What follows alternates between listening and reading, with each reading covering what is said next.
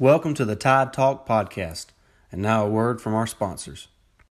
Hello and welcome to another episode of the Tide Talk podcast. Stacy Blackwood with Jake Thomas. Jake, how you doing, buddy? Doing good, man. I'm excited to be back talking about some Alabama football. We had media days, last week. So got a lot coming up, and it's football season, boys. Yeah, I mean, it's, when SEC media days rolls around that the season's just, it's fixing to get cranked up.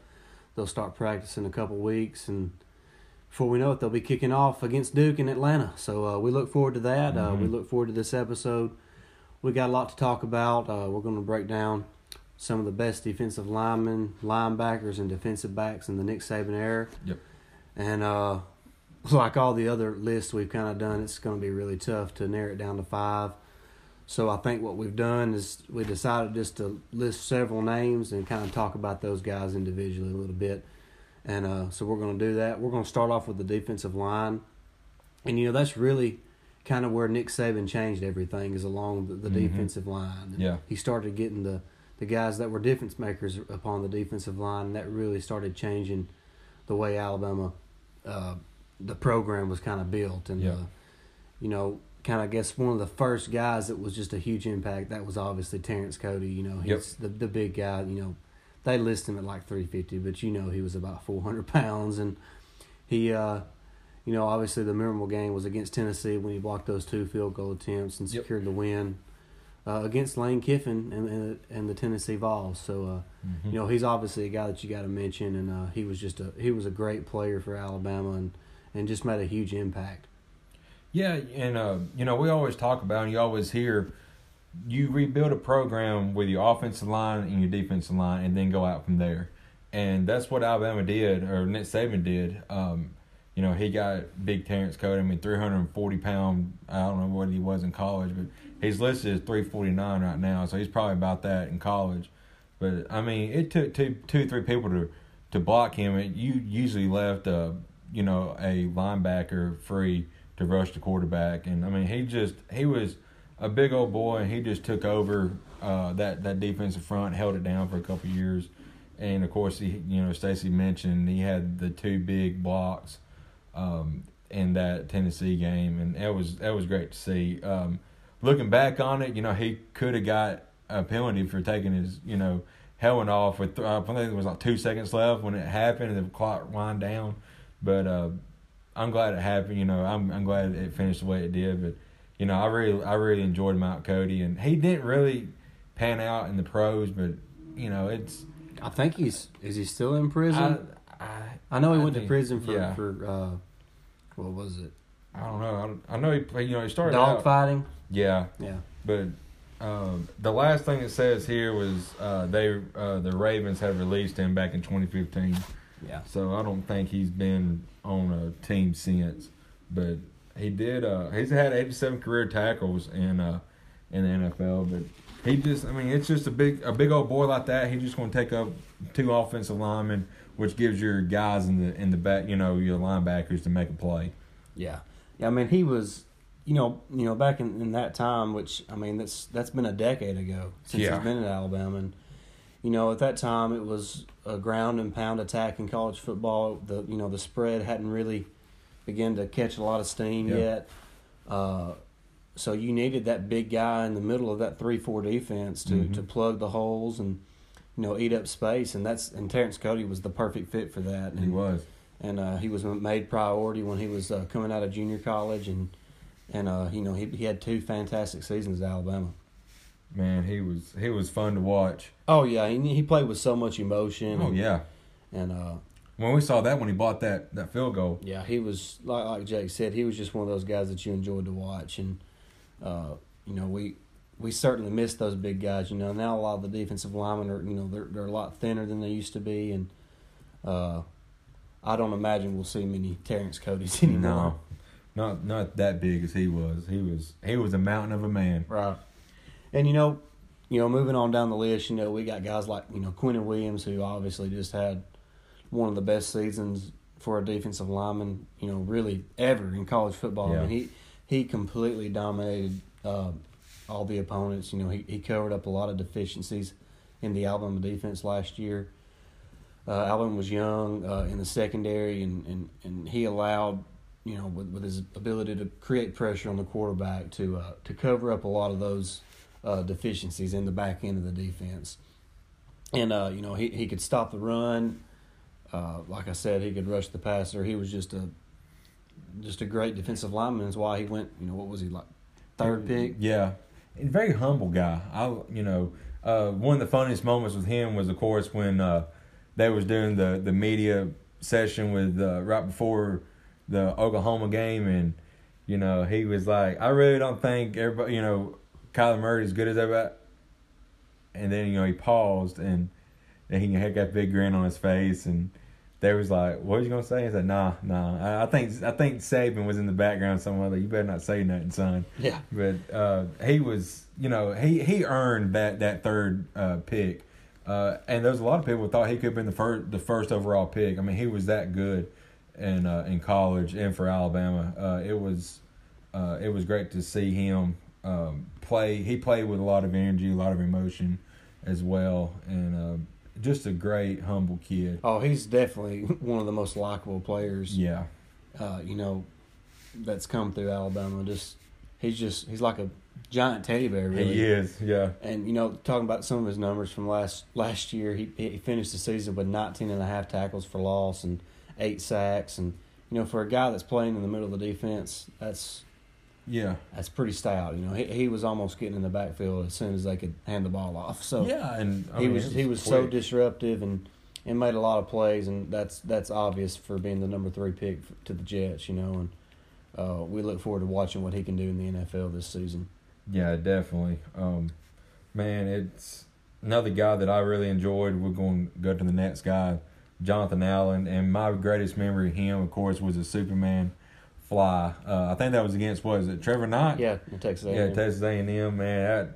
I don't know. He broke through the line, and the running back was his assignment. He went low, and Jonathan just jumped over him, and everybody remembers it. It was a classic memory that we'll never forget. And talking about another humble guy. He had a lot of he played with a lot of motion, and he was just a very likable guy as well on the team. Always well spoken. Of course, he had the famous line after Alabama beat Michigan State.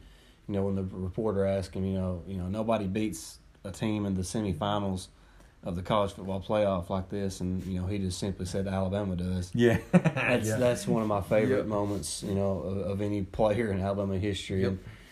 And like Jake said, he was a dominant player. He had dominant junior and senior seasons at Alabama.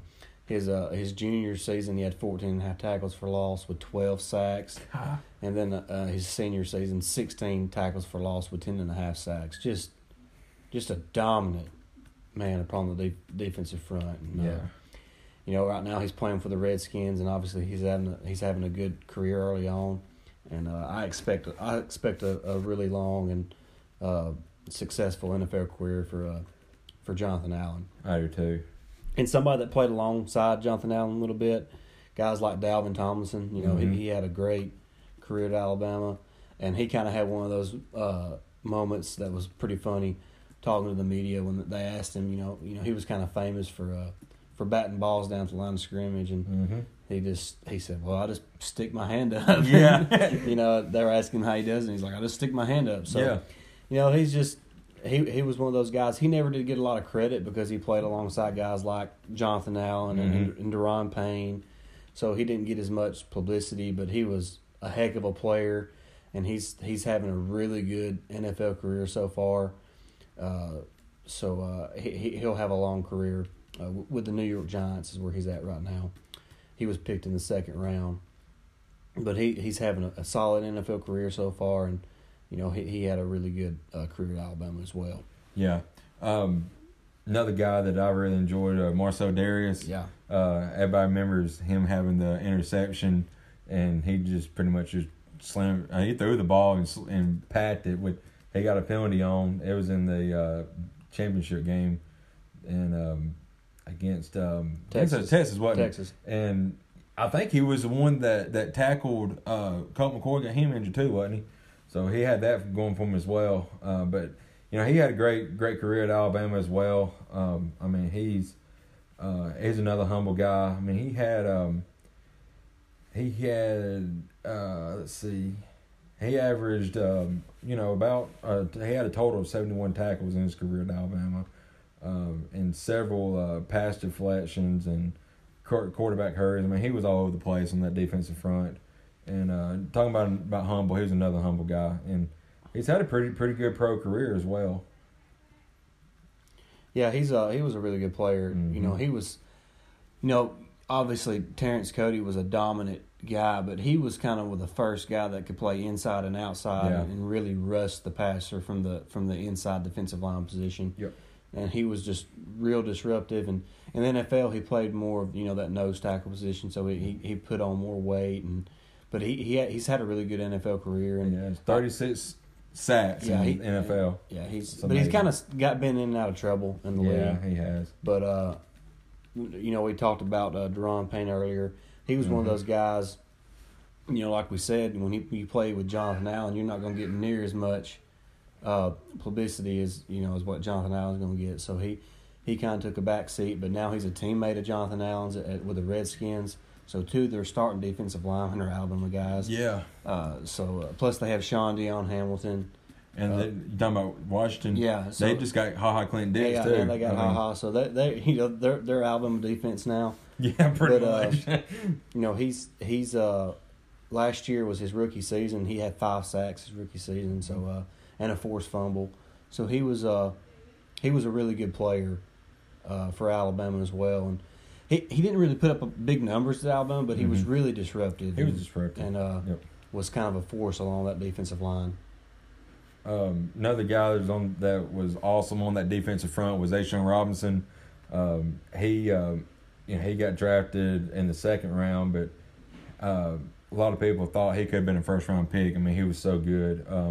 He had a lot of tackles as well. I mean, he was all over the place. He had he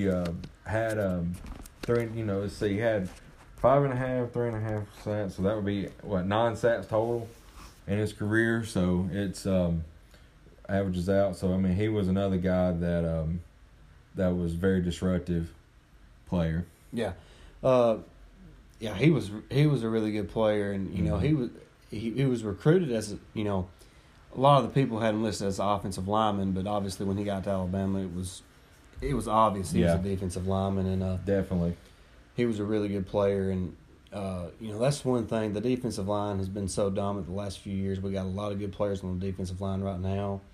But that's some of the few guys we wanted to mention along the defensive line. Mm-hmm. But as far as linebackers go, obviously that's another position that's been really strong the last several years. And, kind of the first guy there was Dante Hightower and guys like Courtney Upshaw. They were really dominant in their careers at Alabama. And, they've both had pretty good NFL careers as well. Mm-hmm. Upshaw's always battled weight issues, so he hasn't really lived up to his potential in the NFL. But Dante Hightower's, with the New England Patriots, has been outstanding, and he's won 2 or 3 Super Bowls now. Yeah, with the Patriots. I mean, the Patriots are a machine, just like Alabama is in college. Right. And guys like Dante Hightower, he come in and he actually wasn't. I mean, he was like a 4-star, so he wasn't just super heavily recruited, but he played alongside another great and Rolando McClain. Yeah, he's from our backyard, pretty much. Yeah, he's pretty much from our backyard, and he dominated college football. Yeah, and, I hate that he couldn't stay out of trouble. Yeah, I mean he was a true freshman when he started, and he started 8 of the 13 games and finished the season with 75 tackles and 2 interceptions and a sack. In sophomore year, he pretty much doubled that in tackles, had 3 sacks and interception.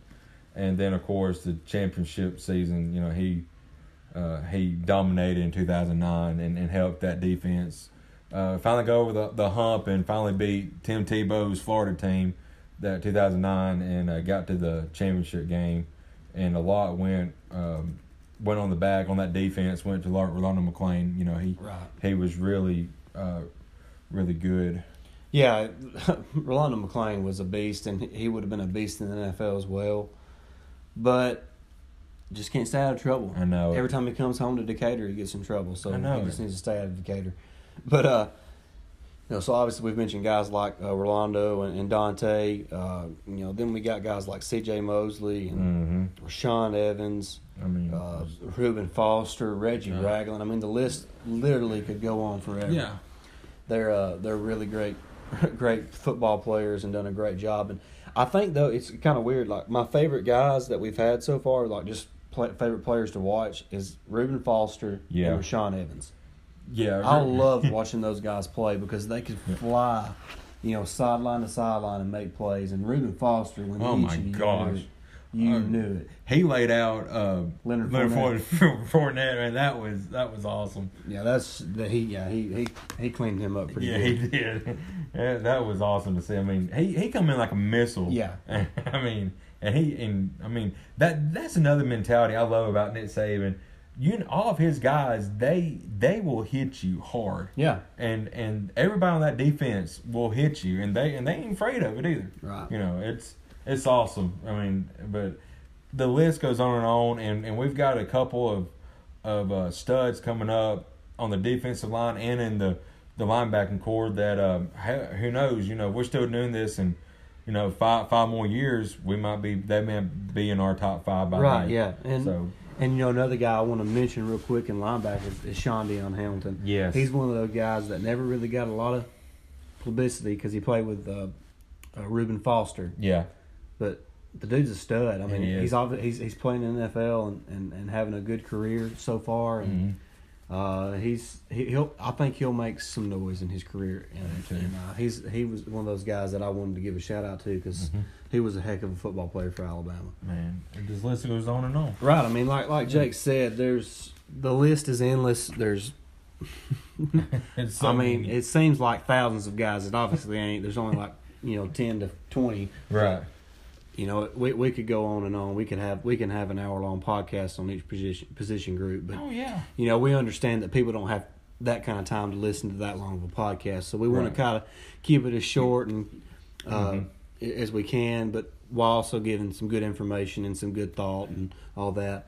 And we originally was just going to do the top 5 best players, but I mean we've been doing this for a few weeks now, probably about a month, and it's just so hard just to pick 5 guys, right? Because I mean, at every position we've had, great talent there, and it's just so hard to just pick 5 guys. That's why today we decided we would jot down a list of some of our favorites that would make our list of so we would talk about them. So that's why we're doing it like this today. Right. We Reggie Ragland, forgot to mention him. Yep. He's a local product as well. Yep. From Bob Jones High School. He was a really good player at Alabama, and I believe he's starting for the Chiefs. I believe, and he's one of those guys who just always played well. He never had a bad game. It never seemed like he missed an assignment, and just a solid football player. He was more that thumper on the inside, not really that finesse guy like a C.J. Mosley or a Reuben Foster, but. He was one of those run stuffers, and and can play the pass a little bit as well. Yeah, and he is at Chiefs. Yeah, he is with the Kansas City Chiefs right now, and he'll have him a good career in the NFL, and he won't ever be probably not a Pro Bowl or anything, but he'll be a solid NFL starter or role player. Right. For his career. You think about all these guys we have mentioned got some kind of role in the NFL. Not to mention what's fixing to come up, and Judy, all these guys. I mean, Alabama has put probably the most people in the NFL here in the last couple years, it seems like. I mean, it's... Oh, there ain't no doubt about that. Yeah, if you want to make it to the NFL, go play at Alabama. Right. I mean, that's the best speech I can give to a recruit. And speaking of which, I don't know if anybody's seen it or not, but LSU has released some video about their new locker room and how they're talking about this is a game changer. No. What's it going to change? You're still going to get beat by Alabama in November, and it's not going to be close. No. I'm sorry. No, I hate to bust your bubble, LSU, No. but you're not Alabama anymore. You're not even close. No. I mean, I don't think anybody in the West is Alabama tier right now. To me, if I had to pick the biggest threat, it'd be Texas A&M. I do too. They have the better coach. Yep. And they have the better quarterback, in my opinion. Yeah, Kellen Mond's a pretty good. So that's just my opinion. But we can talk more about that as the season gets here. Right. But I had to throw some shade at LSU because I'll say that today. they think that their new locker room is going to somehow make them Better? Better. Yeah. That ain't got nothing to do with anything. They got control. Yeah. Oh. And y'all seen what he's capable of running on the beach. Yeah. I mean, he can't even catch his grandson. He ain't gonna be able to coach no football players. His run game's gonna be awful if he can't even stand up. But before we get too off track, let's talk about some of the great DBs that we've had at Alabama. Obviously Minkah Fitzpatrick to me is the obvious choice for number one. That was one of the easier ones as far as picking the number one guy. To me, it's obvious that Minkah Fitzpatrick's the best defensive back that Alabama's had under Nick Saban. Yeah. Then, of course, you got guys like Landon Collins, Eddie Jackson, even though he missed picking up that fumble for a touchdown. I think that was it was like against Western Kentucky or something, but I never will forget that. I never will. But got Dre Kirkpatrick, Marlon Humphrey, Mark Barron, HaHa Clinton Diggs, Javier Arenas, Eddie Jackson, Kareem Jackson, going way back to early on in Nick Saban days. Man. And speaking of which, Kareem Jackson's having a hell of an NFL career. He is. He had probably his best season last year. Yep. And I think he got paid this offseason. I think he did too. Another guy back beginning was Rashad Johnson. Rashad Johnson. He's another one. I mean, the list goes on and on. Yeah, we sound like a broken record saying the list goes on and on, but I don't know how else to put it. I mean, I don't want to be rude, but I don't think we could do a podcast and list 5 people from any other college. And, I mean, we might be able to get 5 players of all time, but 5 players under one coach. Right, and you could say in the last 12 years of a school. Yeah, I don't. Right. I can't just I mean, maybe teams like Ohio State and Clemson and maybe even Florida. Yeah. But Florida's success was ended about 10 years ago. So you're really pushing the envelope on those teams. So, like Jake said, Alabama has been so dominant for so long. Yeah. And I heard something today on the radio that out of the last 54 AP polls, either Alabama or Clemson has been number one or number two. Yeah. So I mean, I don't see that changing this year. Right. Either. I mean, it's just. The last 5 years, it's been Alabama and Clemson, but the last 10 years, it's been Alabama. Yeah, exactly. So it's just it's crazy. And Clemson is head coach. Everybody knows is a product of Alabama. So of course, Alabama's dominating not only in coaching but also on the field too. Yeah, it's crazy. Yeah, and I mean I know a lot of people. This is kind of getting off topic as well, but I know a lot of people are talking up Dabo to be the next coach at Alabama, and maybe it is, but for some reason the dude rubs me the wrong way. Yeah, I don't want him the next coach. I don't know what it is. He just rubs me the wrong way. Everybody wants him, like you said. I don't know. I'm not, it's not that he ain't a great coach because obviously he is. He's won 2 national championships in 4 years, but I don't. His attitude is off to me. And he's a good man. Yeah, but he just rubs me the wrong way. I know it. And even when Saban was at LSU, he didn't rub me the wrong way. No, I liked the dude. He was a great coach. In fact, I'm ashamed to admit it that LSU was my second favorite team when Nick Saban was the coach at LSU because I just loved the way they played. Yeah, I loved the way he kind of represented the school and how he coached his players, kind of that old school mentality. So I've always had a lot of respect for Nick Saban, and still is. Yeah, but we listed a lot of defensive backs, and we got a couple young guys on the team right now: Xavier McKinney, Trayvon Diggs, obviously Patrick Surtain Jr., Josh Jobe. All them guys are really talented and have a chance to be special players and could eventually be a part of this list as well. So they're like we said, it's splitting hairs when trying to decide between certain players and. It's hard to do, so we just decided for the defensive line and the linebackers and the defensive backs just to list several guys at each position and kind of brag on them a minute. And we're obviously lucky to be Alabama fans and witness what we've witnessed the last 12 years under Nick Saban, and we look forward to probably 5 more years. I say another 5 years or so with Nick Saban, and I hope we win us a few more national championships in that time. It's the day of reckoning's coming, and that starts the 31st against Duke. I feel sorry because we already know what the offense is capable of, and we could put up 60 against anybody. I think this year, A&M is going to be a challenge because I think it's at A&M, and that's sneaky. I mean, they almost beat Clemson last year, and they had a call went wrong. They would have beat Clemson, but so like Stacy mentioned earlier, they have the best coach, out of the potential players that could beat Alabama, and probably heck, he might be the second or third best quarterback in the SEC behind Tua, and probably Fromm, Yeah. But we ain't gonna go into that now. I know we're gonna a few other things, but I am. We made next week. I got a little plan. We might do like 10 things that like bold predictions of the upcoming season. I've already got a few planned on that. That's gonna be really fun if Stacy wants to do that. Because you may be surprised on some of the stuff I have said or I may have.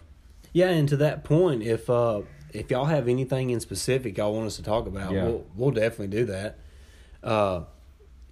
But also, I want to touch on media days. Nothing really exciting happened, so there's really not much to talk about. You can get on YouTube and look at all the interviews, and it's nothing. Nothing crazy was said. Nothing out of the ordinary happened.